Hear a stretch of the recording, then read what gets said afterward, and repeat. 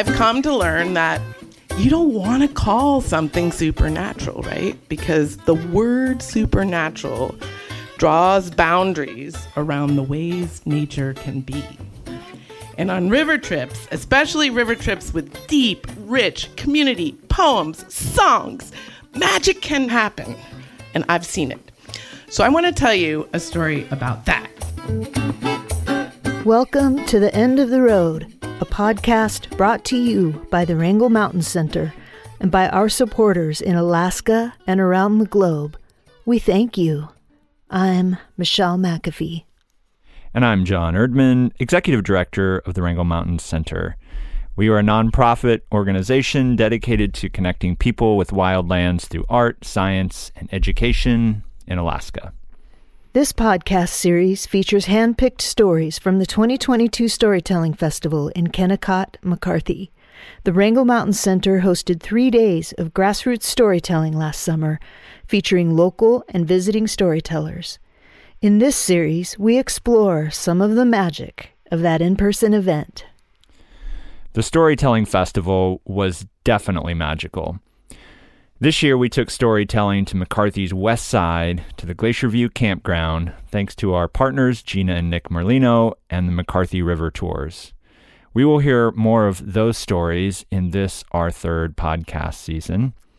But the 2 stories in this episode were taken from the second night of the festival at the Old Hardware Store. For those of you who have yet to visit the Wrangell Mountain Center, the Old Hardware Store is a charming 100-year-old building that is the main hub of our campus in downtown historic McCarthy. There is something about the Old Hardware Store that brings out our best.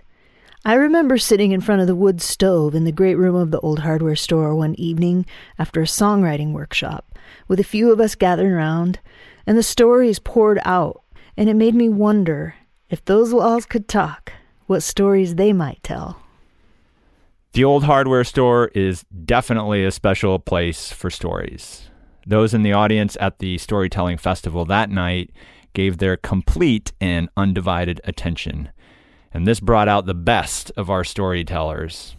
And each good story seemed to inspire the next. The storytellers seemed to feed off each other, generating momentum that upped the level of storytelling all night long. One of the storytellers who was in the zone that night was Bill Mann, who brought the house down and had us in stitches with his animated rendition about a Copper River fishing trip with his brother-in-law, our very own Howard Mosen. Here is Bill's story, as told on a rainy August night at the Old Hardware Store, where it was standing room only. Yes, that's my daughter. She is single, and I'm hoping for some grandchildren, so let's go. I'm also glad Howard went first because this will give some credence to my story. When Lena was 11 was the first time we came out here to stay with Howard and Elizabeth, and it was just like it was last week, cold and rainy. And all we did the whole time was make fires, eat rice and beans, make fires, try to keep warm. And it was like the hypothermia hunger tour of 2005. And we're here for 10 days, and Howard, like the 6th day, says, "Hey, tomorrow I'm going to go fishing at Chitna. Do you want to go?" And I say, "I'd rather die." I hate fishing. And he says, "Good, because you won't get to fish anyway, because you don't have a permit." I said, "Perfect." He says, "But I'll get you a cup of coffee on the way out, and on the way back from Chitna, we'll stop in Chitna, we'll get a greasy cheeseburger." And I said, "Let's go now." And he said, no, we got to pack, and then we'll go tomorrow. I said, okay, fine. So we get the truck packed, we put in the snacks and the sandwiches and the rain gear and the fishing gear. This is going to be great. 0 Dark 30 comes, and he wakes up, and he's like, let's get going. So we get in the truck, and we drive down to the west side. He says, I got to go to the Subaru. I got to pick up the fishing permit. Great, no problem. We go to the Subaru, get the fishing permit, and he says, hey, this Subaru is super comfortable. It's got heat, truck doesn't. It's got a radio that works, the truck doesn't. Why don't we take the Subaru? I said, perfect, let's go. I'm thirsty. Let's get the coffee. So we drive down the road, and the coffee place was on the left. We're out of town. We're driving up, and I can see the big sign that says open. And we drive up, and the open sign is off, and it is closed. And I'm crying. There's no coffee. And he says, man, do you mind? I'm tired. Would you mind driving to Chitina? And I said, okay, I guess. So we switch. I start driving. He goes to sleep. We're driving for about an hour, and I'm going, this is great. I got heat. I got radio. And I thought, I have everything I need except the rain gear, the fishing gear, and the food, which we left in the truck, which is in McCarthy. I said, Howard, we forgot all the stuff. We got to go back to get it. He says, we're not stopping. We're going fishing. He says, I've got fishing gear stashed in the woods in Chitina. We're going to be fine. I said, do you have rain gear and food? He says, don't worry about it. I'll get you a cheeseburger when we're done. It is pouring rain. So we drive on. He goes back to sleep. 1 minute before the Chitina parking lot, he wakes up. He's like, okay, it's time to go fishing. He says, I'm going to go in the woods and get the gear. You park the car. Meet me over there at the trailhead. I'm like, okay, whatever's right. Park the car. He runs off. So I get out of the car, run to the trailhead. He says, he's got 2 buckets. He's got a 2x4 for a bonker, and he's got a net. He says, stick close to me. It's a mile down this trail to the spot. I said, great, no problem. So we start running. Howard is a marathon runner. I eat greasy cheeseburgers for a living. So I'm running. And he's like, I'm Elmer Fudd, and he is Bugs Bunny. A mile down the trail, he's standing like this with a carrot in his hand. He's like, you got to hurry up. We got to get to the spot before the nanny does. I said, the nanny? Where's the nanny? So he says, she's going to get to the spot. She's going to get all the fish. I said, no problem. He says, keep up. So we start running. Now, we've already run a mile. It's a mile trail. He says, keep up, start running. I go down, and over shore he says, watch out for bears. Bears. Now I got to worry about bears. So I'm running. 2 more miles down the 1 mile trail. He finally stops. He runs off the trail, down a steep embankment. I'm like, oh God. Runs down, and it is like this. So I'm like, okay, down this thing. There's a piece of rock about as big as a pickup truck. And I said, this is the spot. He says, that's not the spot. That's the spot. It's a piece of rock about as big as first base. He says, look, I'm going to catch a fish. I'm going to throw him to you. You're going to hit him. Got him. Throw the guts in the water. Throw him in the bucket. I said, great, no problem. Never done this before. So he gets the fish, or he gets the net. He goes out there and he's fishing. He says, time me. He says, 3 minutes, I'll have the first fish. I'm like, yeah, right, whatever. So I sit down. Boom, minute 37 seconds, first fish comes out. It's a whale. Throws it up. It's flapping around. I'm trying to grab it. I grab the fish. I take the bonker. I'm like, dink, dink, dink, dink, dink. And he looks back and he says, what are you trying to do, make him mad? That's not how you bonker fish. He comes up and bam, lays the fish out cold. Takes his knife. It's like Jack the Ripper. Wham! Takes the guts out. Throws them into the water. There are 175 seagulls right above us on a... Bam! Into the water. He goes back. He's fishing. He says, we got to hurry up. The nanny's coming. I'm like, right. She's going to find the trail and the spot? Sure. So we're fishing. He's pulling them out every 30 seconds, every minute. Boom, boom, boom. I'm thinking, fine, bong, bong, bong, drink, trip, bit, throw. The seagulls are getting pissed off. They're like, we want the fish. They're starting to throw rocks. Not little tiny rocks. Big rocks. And I'm like, dodging the rocks. Hour and a half later, the buckets are getting full. I said, Howard, who's going to carry these fish out? He says, you are. I said, okay, fine. He's pulling them out. 9 o'clock on the dot. Nanny shows up. She walks in like Fran Drescher. She's got her boyfriend on one arm. She's got her sister with her. She's got a cup of coffee. She's like, ooh. First day at work. She gets her net 18 inches from where Howard's standing. She starts to fish. Howard's boom, boom, boom. She cannot catch a fish. Nothing. 18 inches upstream. She's getting so mad. I said, Howard, we got a lot of fish here. He says, oh, a few more. Keeps ripping them out. He says, how many we got? You think we got enough? I said, we got plenty. He says, a couple more. Nanny's getting really mad. She's doing the bump and grind. She's doing all kinds of fish moves. She's rage fishing. Finally, he says, yeah, I think we got enough fish. And he just lets it hang. And she's getting so mad. And then like Neil Armstrong, he takes one giant leap off the rock, and the nanny hits it like that, and she puts her net in the water, and 30 seconds later, she's pulling the fish out. And I said, can we go now? I'm hungry. He says, yeah, I guess we can go. So we hump these fish up, back to the Subaru. We get in there, start it up. Oh, it's a little warm, it's toasty, and we're driving up. I can't wait to get my cheeseburger. And we drive up to the Airstream trailer that used to be where the cheeseburgers were, and guess what? It's closed! And the tears rolling down my face. And I said, Howard, it's no cheeseburger. He says, it's hungry country, man. He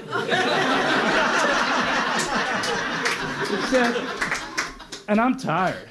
He says, would you mind driving home? I said, all right, I guess I could drive home. So I get in the passenger seat, start the car, start driving. He reaches in the back seat, gets a 9.5-year-old bag, half a bag of Doritos, not the good kind, Cool Ranch. Drops them in my lap, and we start back to home. And that is the best day I ever spent not fishing.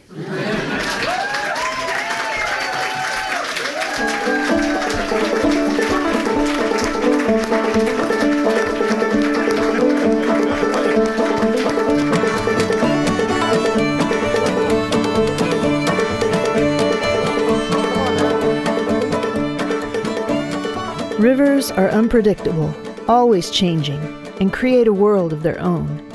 Whether fishing, riding the river in a raft, or sitting on the shore, the swoosh of pulsing steady currents doesn't obey human timelines or constraints.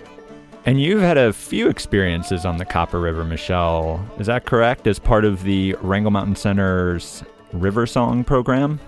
Oh yes. Those are some of the most unforgettable experiences I've had in the Wrangels. It was the unpredictable nature of going with the flow, staying in the present, and connecting with river mates that jettisoned me into what felt like another realm. River Song was Nancy Cook's vision, and being on the river with her was fun, creative, and completely heart-opening. And Nancy is our next story. She captivated the old hardware store audience with her distinctive Nancy Cook style, but was not participating as part of the competition because her story was too long.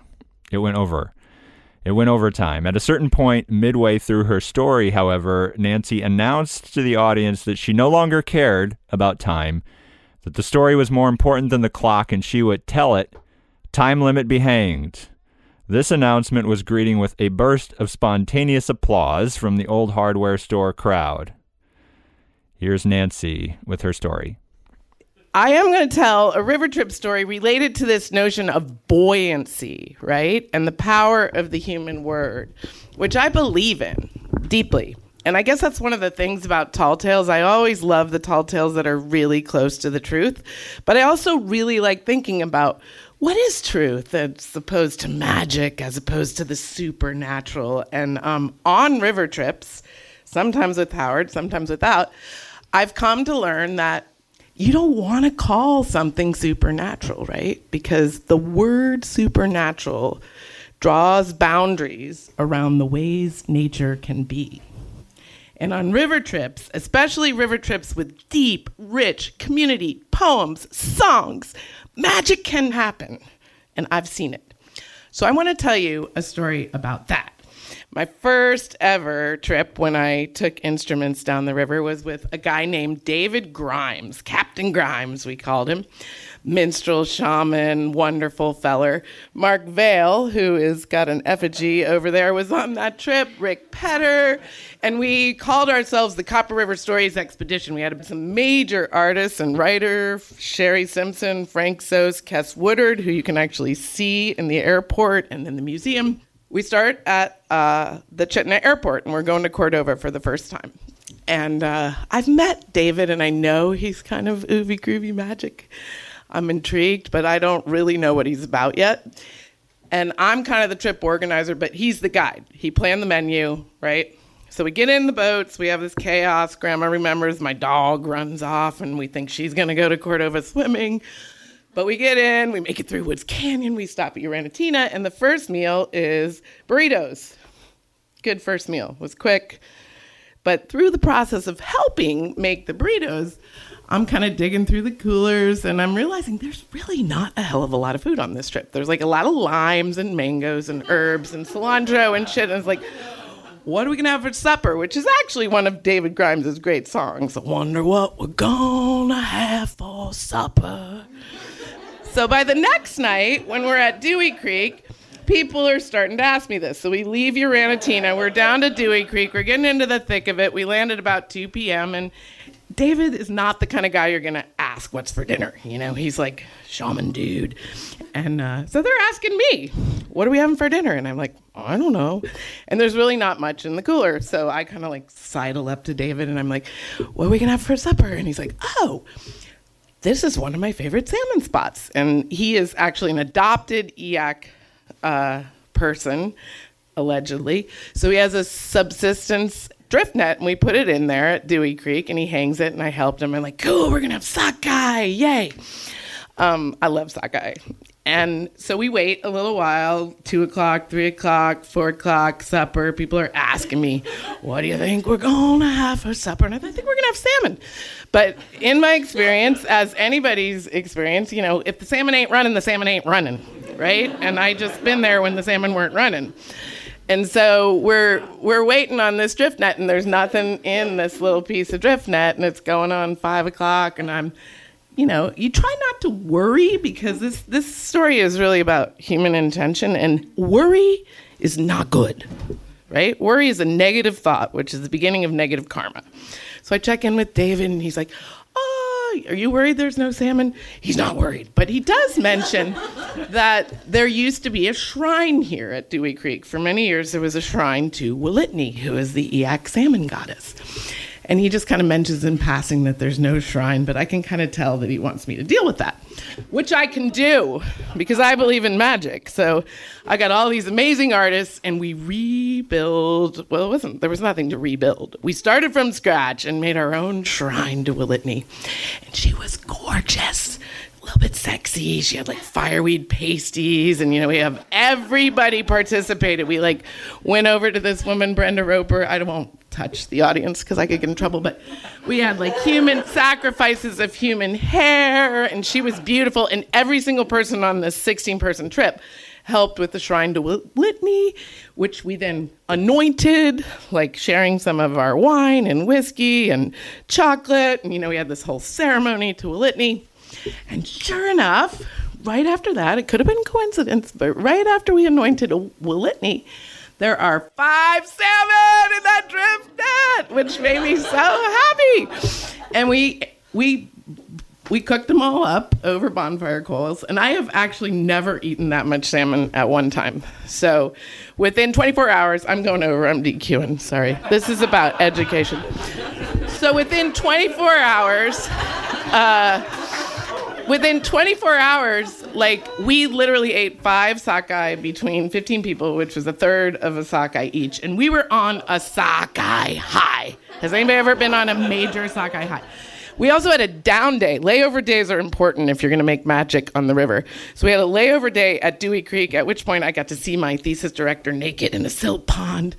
And we all made art. And of course, quite naturally, it becomes a joke that, well, let's build a shrine to the Cadbury goddess, or let's build a shrine to the Pinot Grigio goddess. And we just start like kind of talking about all these shrines we're going to build because she brought us fish. And it's kind of a joke. But the one guy on that trip who was not a joker was Kes Woodard. Amazing painter. Looked for his shit in the airport. 10,000 would be a good deal on one of his paintings. And the thing about Kes Woodard is he almost thought he was wasting time on this trip, right? Because he could have been painting. And he would be up with his dry bag packed like at 7:30 a.m. You would have loved him, Howard. He was ready to roll. And then he would look bored, like, what the hell are we doing packing these boats. Okay, so Kes Woodard there next day, after our down day, magic's been made, we're all on a sockeye high. He's got his bag there, and I'm trying to keep him happy because I'm the trip organizer. And I'm talking to Kes, and I'm like, so, you think anybody brings potato chips on river trips anymore? Which they do, but at the time I didn't know that. And he's like, oh, that would be good, because it was really hot. And I said directly to Kes, and he heard me. I said, if I were going to ask Whitney for something, it would be potato chips, preferably Pringles. And I said that aloud at the voice of Dewey Creek. And then we get in the boat finally, and we're floating down. We get a little rain, and we're floating down the river. Buoyancy is important, right? We're floating down the river through the mist, 4 boats total. I remember I was in the 3rd boat, and I remember Rick Petter was in the 4th boat. And as you're going down through the mist, you can kind of see when things are coming. And so the first boat is like making this hoopla, like, go there, point positive, go over there. Second boat, none of us can get over there, right? But as you get to the end of it, you can see that there's this big old red blob, like a time capsule or something, on the end of this river bar in the middle of the ginormous copper. And finally, Rick Petter, who's an amazing dude, framed my windows. He's built a lot of beautiful homes. He watches everybody and busts a move, and he pulls out on this river bar, and we all watch him. I mean, this was community magic. The things you can do with your words in a community versus what you can do on your own are different. So we're all over on River Left, and we all watch Rick go grab this red blob. And to his credit, he just put it back in the spacecraft and brought it to River Left. And then we all gathered around in the fireweed, and we opened up that dry bag, which said Ackerman on it in Sharpie. Ackerman, whoever that was. And sure enough, no kidding whatsoever, there were 2 cans of Pringles. 2 cans of Pringles. And a perfectly good chocolate bar in that dry bag, which had floated. And then, just in case you don't believe me, we wrote a song about it years ago, and it's really short. I'm just giving you a little piece of it. It says, yeah, it's very short. So it goes like this. At night we praise Whitney, who put the salmon in our net. We asked for chips and chocolate, and by golly, she delivered it. Floating down a river valley, you sometimes miss the way you meant to go. The river takes you where she wants. You can't fight against the flow, but this part's important. Floating down a river valley, current so wild it'll make you happy. Dip our paddles in the silty water, can't see around the bend. Every fire is a ceremony, every story is testimony. If you pay attention, you can know what the river knows.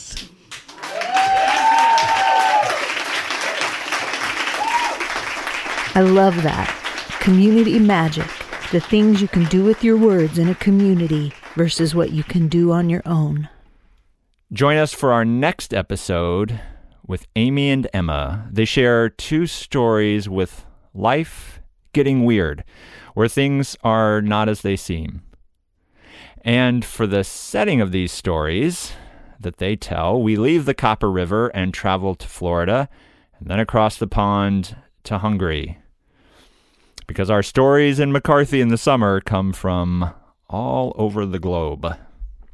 I am in the drive-through window of this Popeyes chicken, hitting him with my best, hey y'all, welcome to Popeyes, and living my best life in the very beginnings of this pandemic. So I'm taking an order. This woman rolls up in her truck. I'm like, ma'am, I'm sorry, this is a mobile-specific order. You've got to order on the app, or there's really nothing I can do. And she says, well, I can't use the app. I said, no, you just have to download it. She says, no, I can't use the app. I'm blind. I would like to remind you that I am in a drive-through window that she has pulled up to in a vehicle in the driver's seat. And I said, I'm sorry?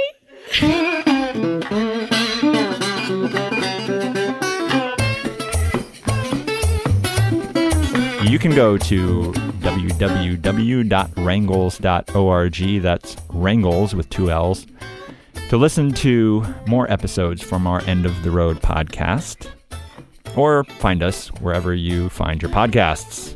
At our website, you can also help support us financially. You can sign up for our monthly e-newsletter, and you can check out the programs that we operate here in McCarthy during the summer. And visit our Facebook and Instagram pages to stay up to date on WMC happenings and to get a flavor of the sights and sounds as the ever-changing seasons roll on in the Wrangles. I'm your host, John Erdman, episode writer, producer, and executive director of the Wrangell Mountain Center. And I'm your host, Michelle McAfee, episode writer and audio engineer. Thanks to our supporters far and wide. And thank you for joining us at the end of the road.